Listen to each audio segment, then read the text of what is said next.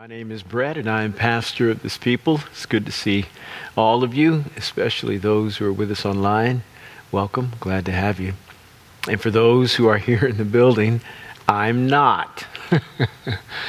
Well, we live in a strange world. I happen to have been around somebody who tested positive for the coronavirus, and in speaking with people who helped to govern this church and watch over my life, I thought it best, and they did too, to exercise the greatest amount of caution and not to be with you all who happen to be in the sanctuary today. So I'm recording this message. It makes no difference to those of you who are online, but to everybody who is in the building.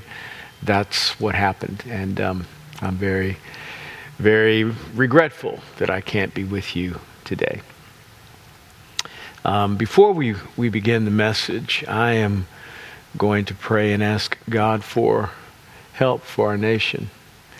With all of the things that are going on, boy, we've got a cascade, do we not? COVID-19, the ethnic tensions in our world, the economic crises, an election coming up that is extremely contentious. We're really good at messing stuff up as human beings. And generally speaking, even our solutions cause us more problems.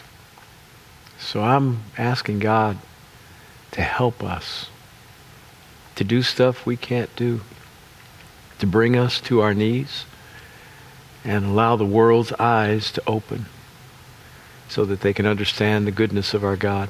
And when I say bring us to our knees, I'm talking about the church to our knees and repent for whatever we have done wrong. Get more right, love Him more, be better to the world. And then asking that He open the eyes of the world that they might see His goodness and grace. Because that, as far as I can see, is the only way out of this. It's the only way. And when God brings circumstances to mankind that man cannot fix on his own, it is a cue for the church to partner with God in unique ways, because we are the only people on the planet that can help the world when they can't help themselves. We're the only ones. The only ones. We are His reps. And if we don't exercise the unique responsibilities He has given us that are supernatural in their orientation, whether it be preaching this gospel with power, anointed by the Holy Spirit as a result of Him engulfing us and baptizing us in His presence, or praying to our God, talking to Him with relevance, bringing His will down to make it palatable and relevant to people on the planet, beginning to see the dead raised and blind eyes open. If we don't use all the tools in the tool belt that God has given us scripturally, then we're not going to see the results that we need to see, and the world repaired as it needs to be repaired. So I am asking God, help us. Father, please do something. Do something beyond that which we can do. Help us to partner with You, to pray Your will into the earth, and to be the kind of witnesses and lights we ought to be to the world. We don't blame the world for the world's problems. We're not doing that. We're not mad at anybody. We don't put our political persuasions in front of our responsibility as believers. We realize that our battle is not against flesh and blood, but against principalities and powers. And so we submit ourselves to You as a church. And we say, have Your way with us and do something special for and in this world. In Jesus' name, amen. Thank you for agreeing with me in prayer. Turn with me over to Matthew 25. Matthew 25. And we're going to look at a large portion of Scripture there. Verses 1 through 13. Matthew 25, verses 1 through 13. The title of the message is Preparing Christ's Arrival. Preparing Christ's Arrival. Jesus is speaking, and he says, "Then the kingdom of heaven will be comparable to 10 virgins who took their lamps and went out to meet the bridegroom. 5 of them were foolish and 5 were prudent." Verse 3. "For when the foolish took their lamps, they took no oil with them. But the prudent took oil in flasks along with their lamps. Now, while the bridegroom was delaying, they all got drowsy and began to sleep." Verse 6. "But at midnight there was a shout, 'Behold the bridegroom, come out to meet him.'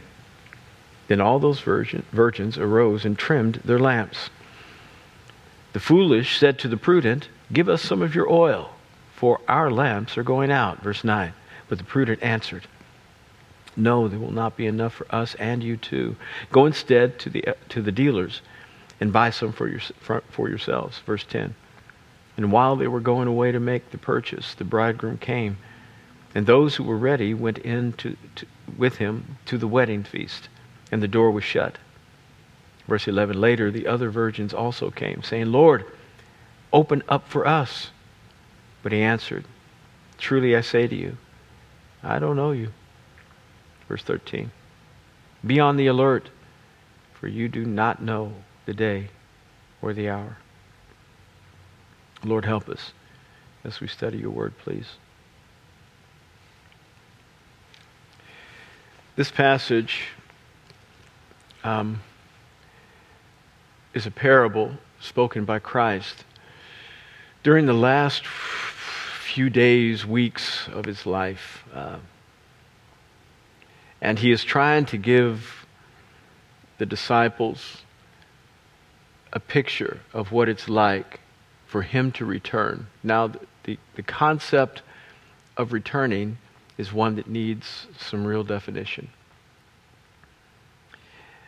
The disciples, first of all, didn't want him to go. They did not want him to leave. But that he was always talking about coming back and giving parables about a master's long journey and then his return. If he was going to go, at least he was coming back. But they didn't know when. They had no idea what it would look like upon his return, and they didn't know why he was leaving. They had every reason to believe he was coming back bodily. They would not have thought that somehow he was coming back spiritually or metaphorically, but that he was actually going to return and set up a kingdom that was natural in its orientation and deal with all of the ungodly realms, the kings, monarchs, who were opposing kingdom principles. But I don't know that Jesus was trying to convey the same thing that the disciples inferred. I don't think he was implying that he was coming back the day after he rose from the dead or when he went to glory. The time frame of his bodily return was set, but I don't think, because he obviously did not come back bodily after he arose. There was 40 days. He rose from the dead, and then there were 40 days of his spending with the disciples, teaching them about the Old Testament and what it meant for them to interpret the Scriptures in the context of his crucifixion and resurrection and his ministry life. And then after the 40 days, he was taken up into heaven. And the disciples, as he was taken up there on the Mount of Bethany, they were looking, and he kept going, and they kept looking, wondering what's happening. They didn't know that he was going to be taken up for good. I mean, he'd been there with them 40 days after the resurrection. They thought that he was just training them so that they might be his chief counsel or his on his staff in the what would you call it? The king's court. And so they didn't realize that after the 40 days he was out and they were in, and they were supposed to now continue on with the kingdom. And so they were looking up, and they looked up so long, the angels came and said, "Why are you still staring up at the sky? Get about the business that he told you to do. Go out and preach his gospel to all the nations. He will return just as he left." But they didn't say when. And so I'm not quite sure that Jesus was trying to imply that this passage here necessarily only refers to his bodily return. Because there are other passages talking about what it looks like when the master went away, like the parable of the talents, that although it does refer to his bodily return and that we're going to give an account for all the things he has given us, we must be good stewards of the resources that he has distributed to us. But the parable of the talents is not just about his bodily return. It's about what are we doing with the stuff he's given us now, and we've got to give an account on a regular basis with respect to how this gospel is going in our life. Meaning, he told one, I'm giving you 5 talents, go work with it until I return. He gave one 2, he gave another 1. The one who had 5 gained 5 more. The one who had 2 gained 2 more. The one who had 1 went out and buried it. The master came back, the one who had 5. He said, come, let's settle accounts.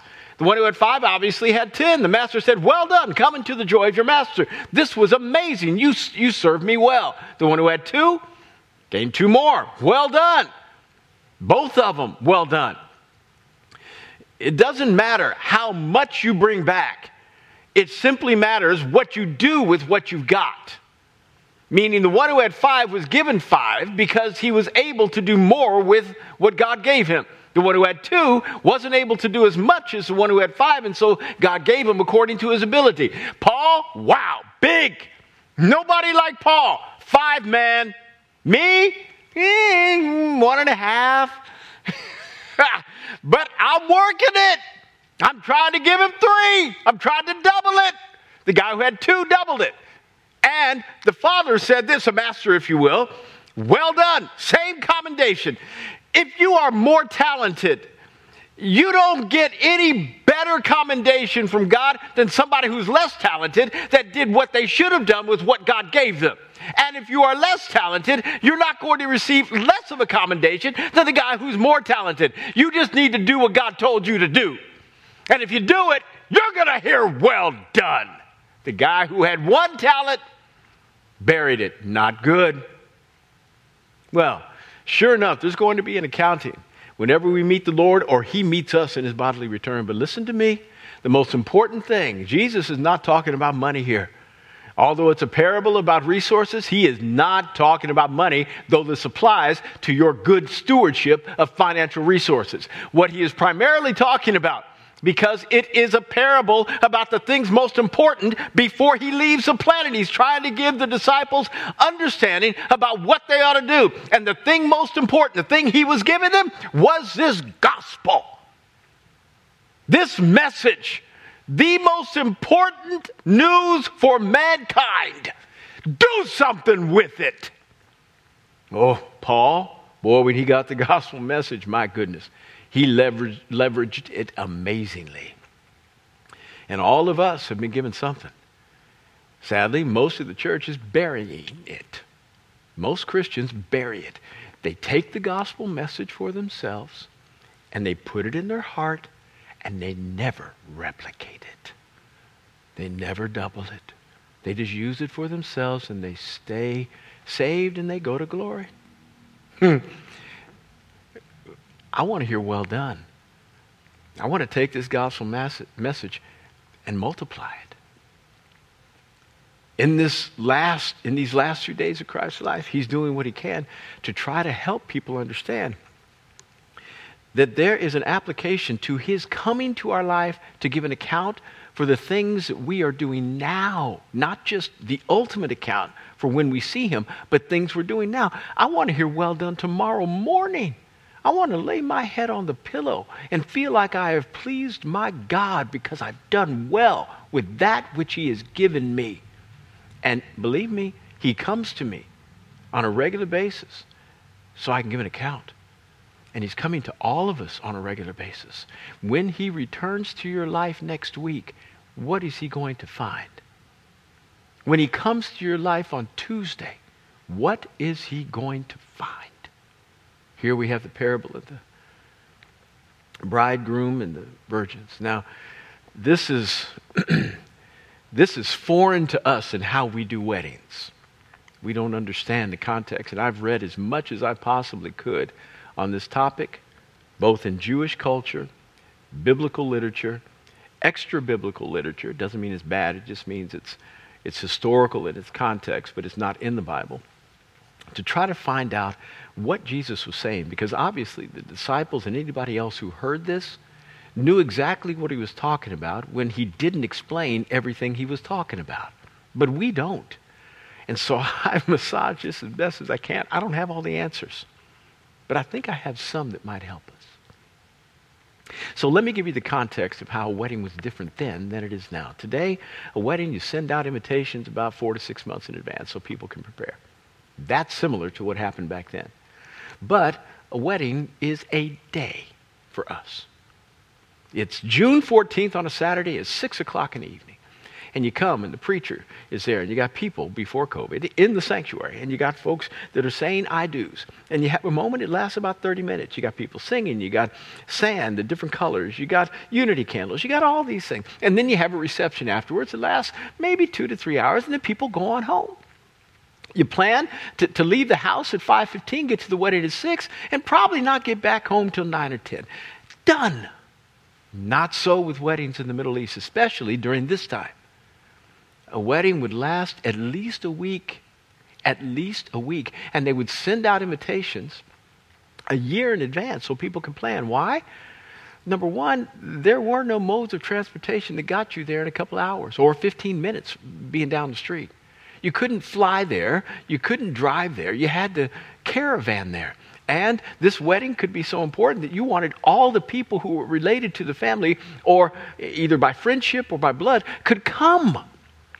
And so you had to send out invitations, and if it took them, say you had a wedding in Galilee, but there were people in Jerusalem that needed to come, that's 90 miles. For us, hour and a half by car. For them, 3 weeks by camel. 3 weeks! So the last thing you're going to do is have a wedding. When somebody traveled 3 weeks, a wedding and a reception that lasts 4 hours, and then tell them bye. They're looking to party all week long. This is a vacation for them. This is a huge endeavor. They brought their whole family. They brought their servants with them. They've had to continue their business on the road. They got their accountants. It is a massive moment. And so a wedding would last at least a week. At least, and you see this in Cana.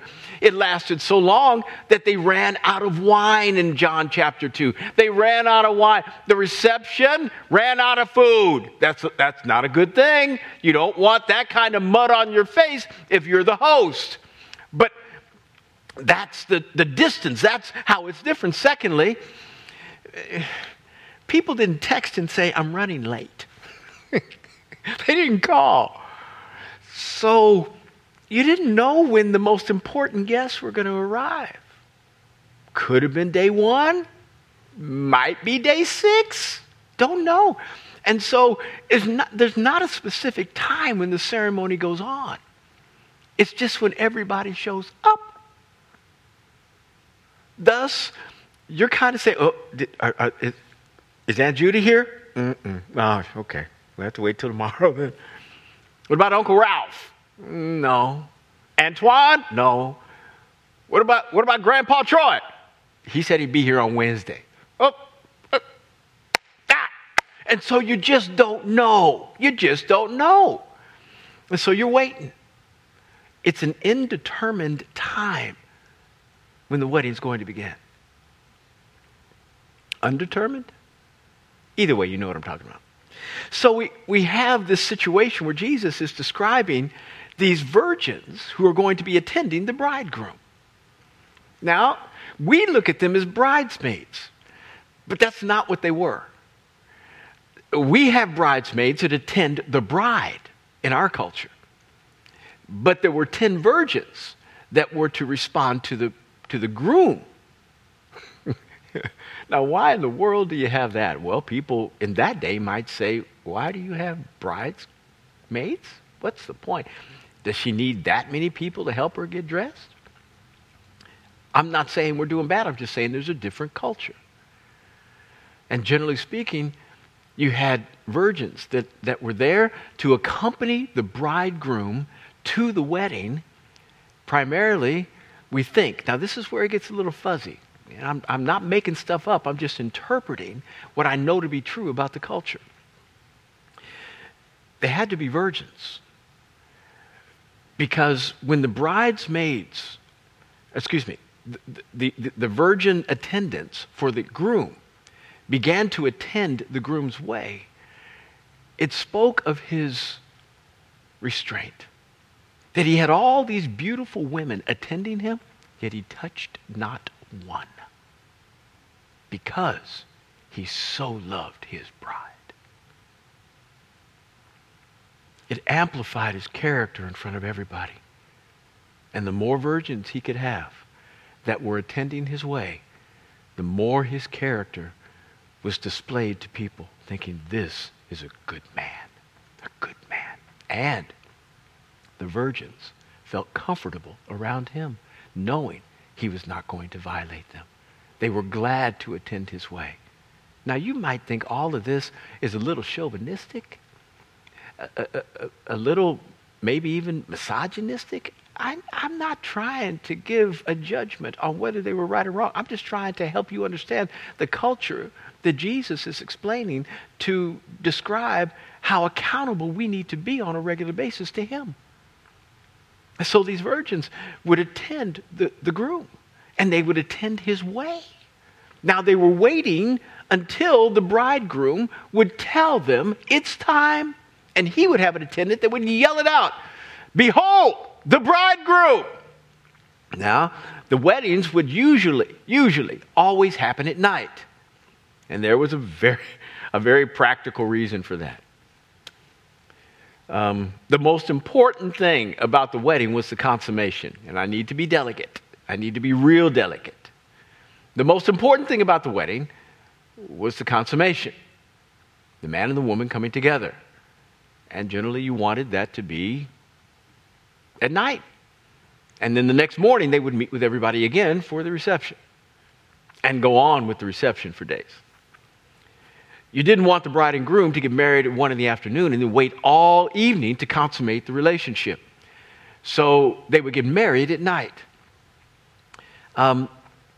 This meant that if the virgins were going to attend the bridegroom's way, that they had to have illumination. That they were the ones who had their flashlights for the groom to light his way so that he could meet up with another. I'm going someplace with this.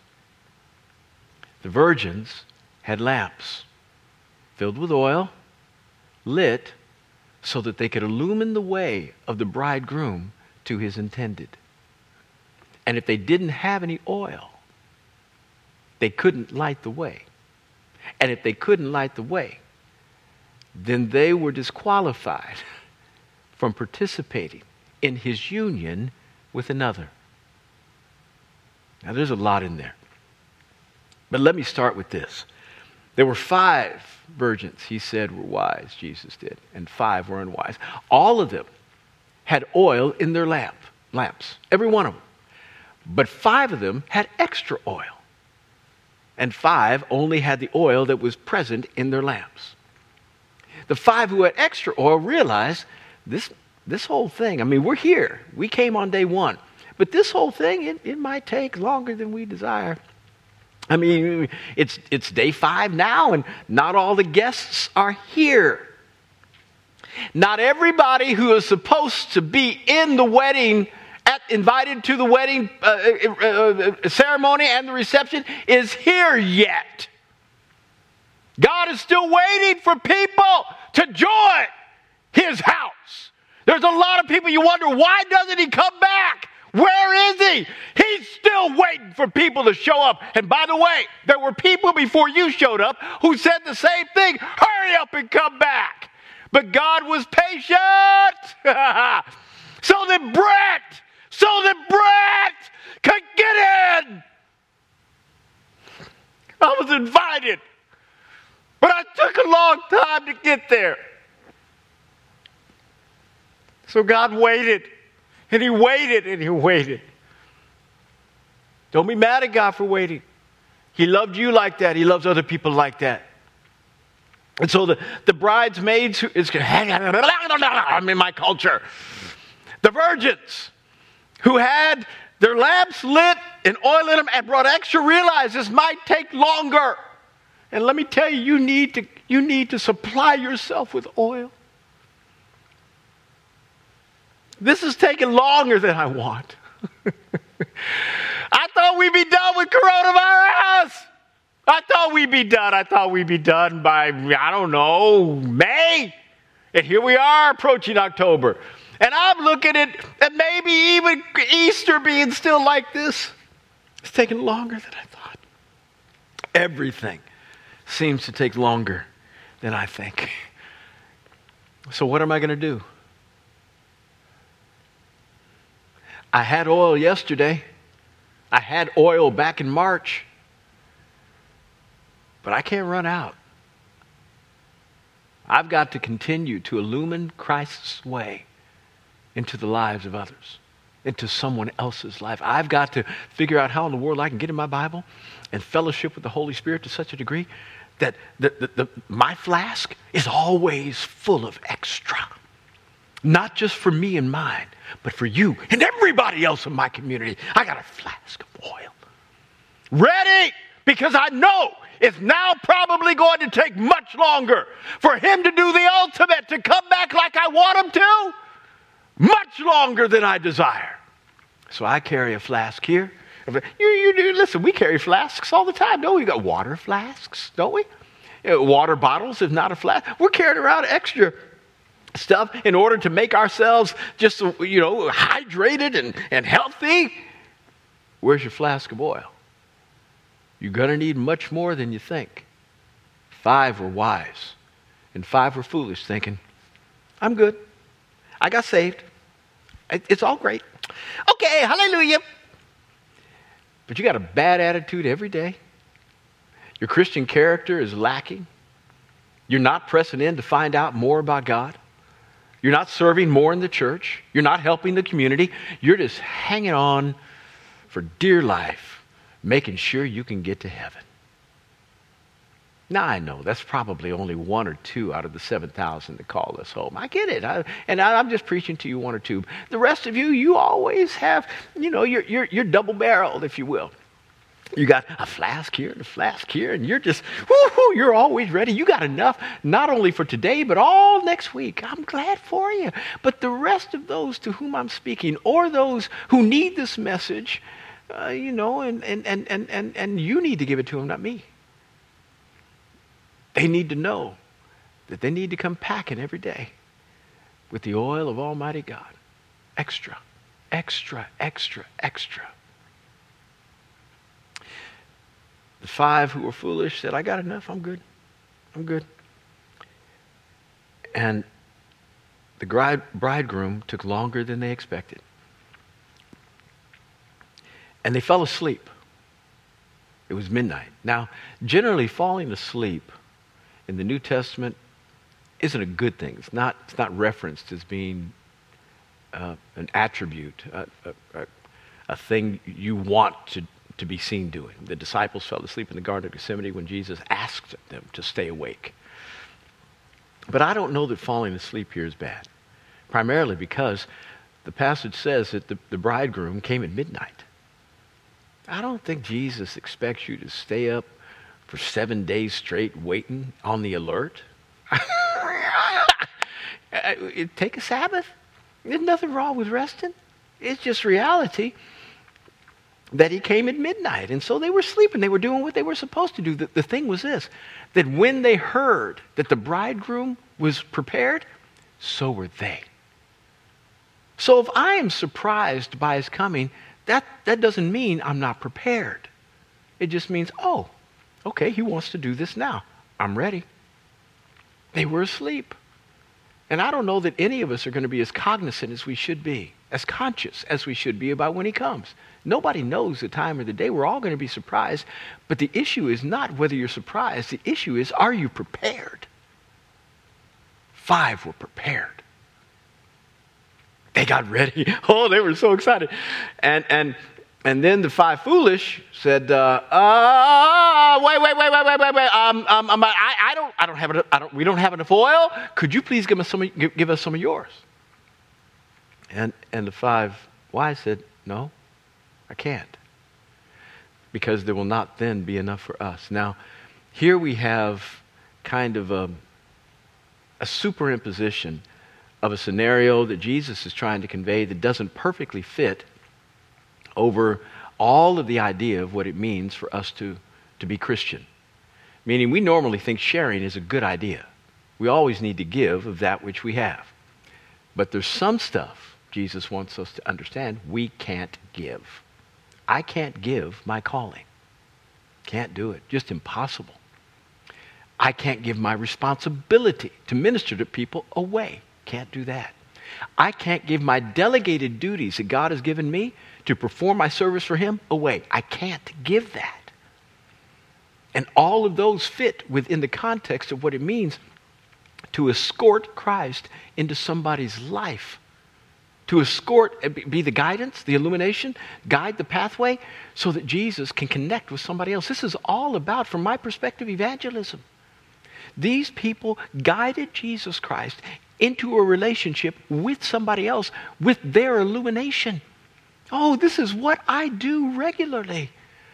I'm opening up the Scripture so that people can understand who Jesus is better and guiding Him to them. I can't delegate that to anybody else. They got to get their own. You got to get your own. I can teach you how to do it. I can help you do it, but I can't give you mine. I've got to make sure I'm responsible with the oil and my guidance so that Jesus gets to where He wants to be in somebody's life. Can't give it to you, I'm sorry. You got to go buy it. Then they went out to buy it, and they came back and they were too late because the bridegroom had already been escorted into the place of relationship. The passage says, I don't know who you are. You can't come in. The door is locked. Again, it's not a perfect superimposition over how we think about the gospel, which is whosoever will come in.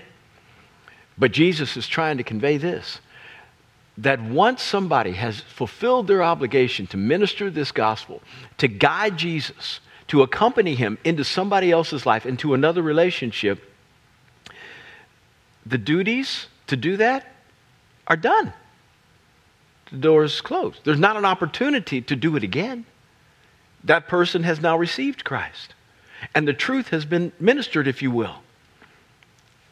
It doesn't mean that it can't be done again. It doesn't mean that these women weren't qualified to escort a bridegroom the next week to their intended, so they could do it again. But this one was completed. The job was finished and they missed their opportunity.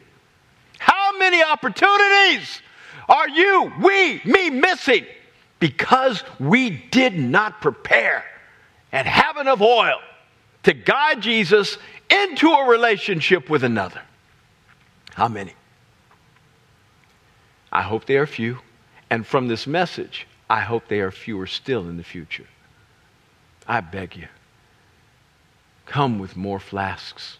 Fill up your bottles, your soul with oil, with the anointing of the Holy Spirit, the power of Almighty God, so that you can be what you need to be to other people, meaning bringing Jesus into a relationship so that they can come and join with Him.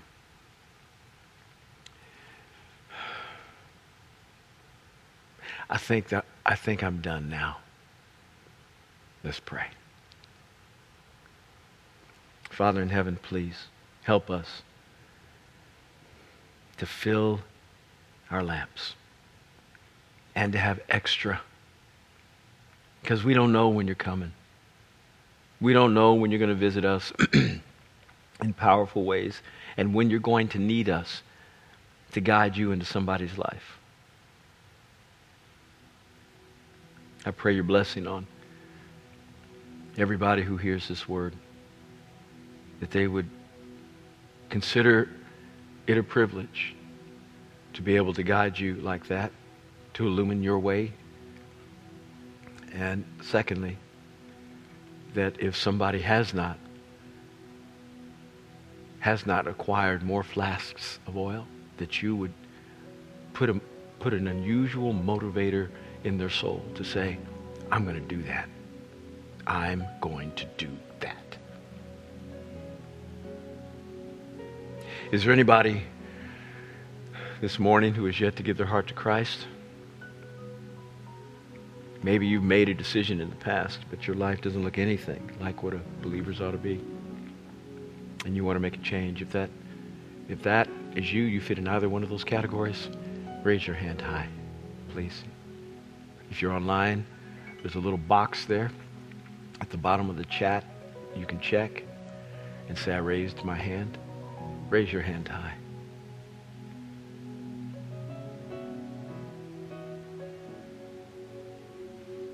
All right. Bless you. Bless you. You who raised your hand, pray with me. Say, Father in heaven, forgive me. I am sorry for the way I've lived. I choose to turn away from everything I know to be sin and to follow you with all of my heart.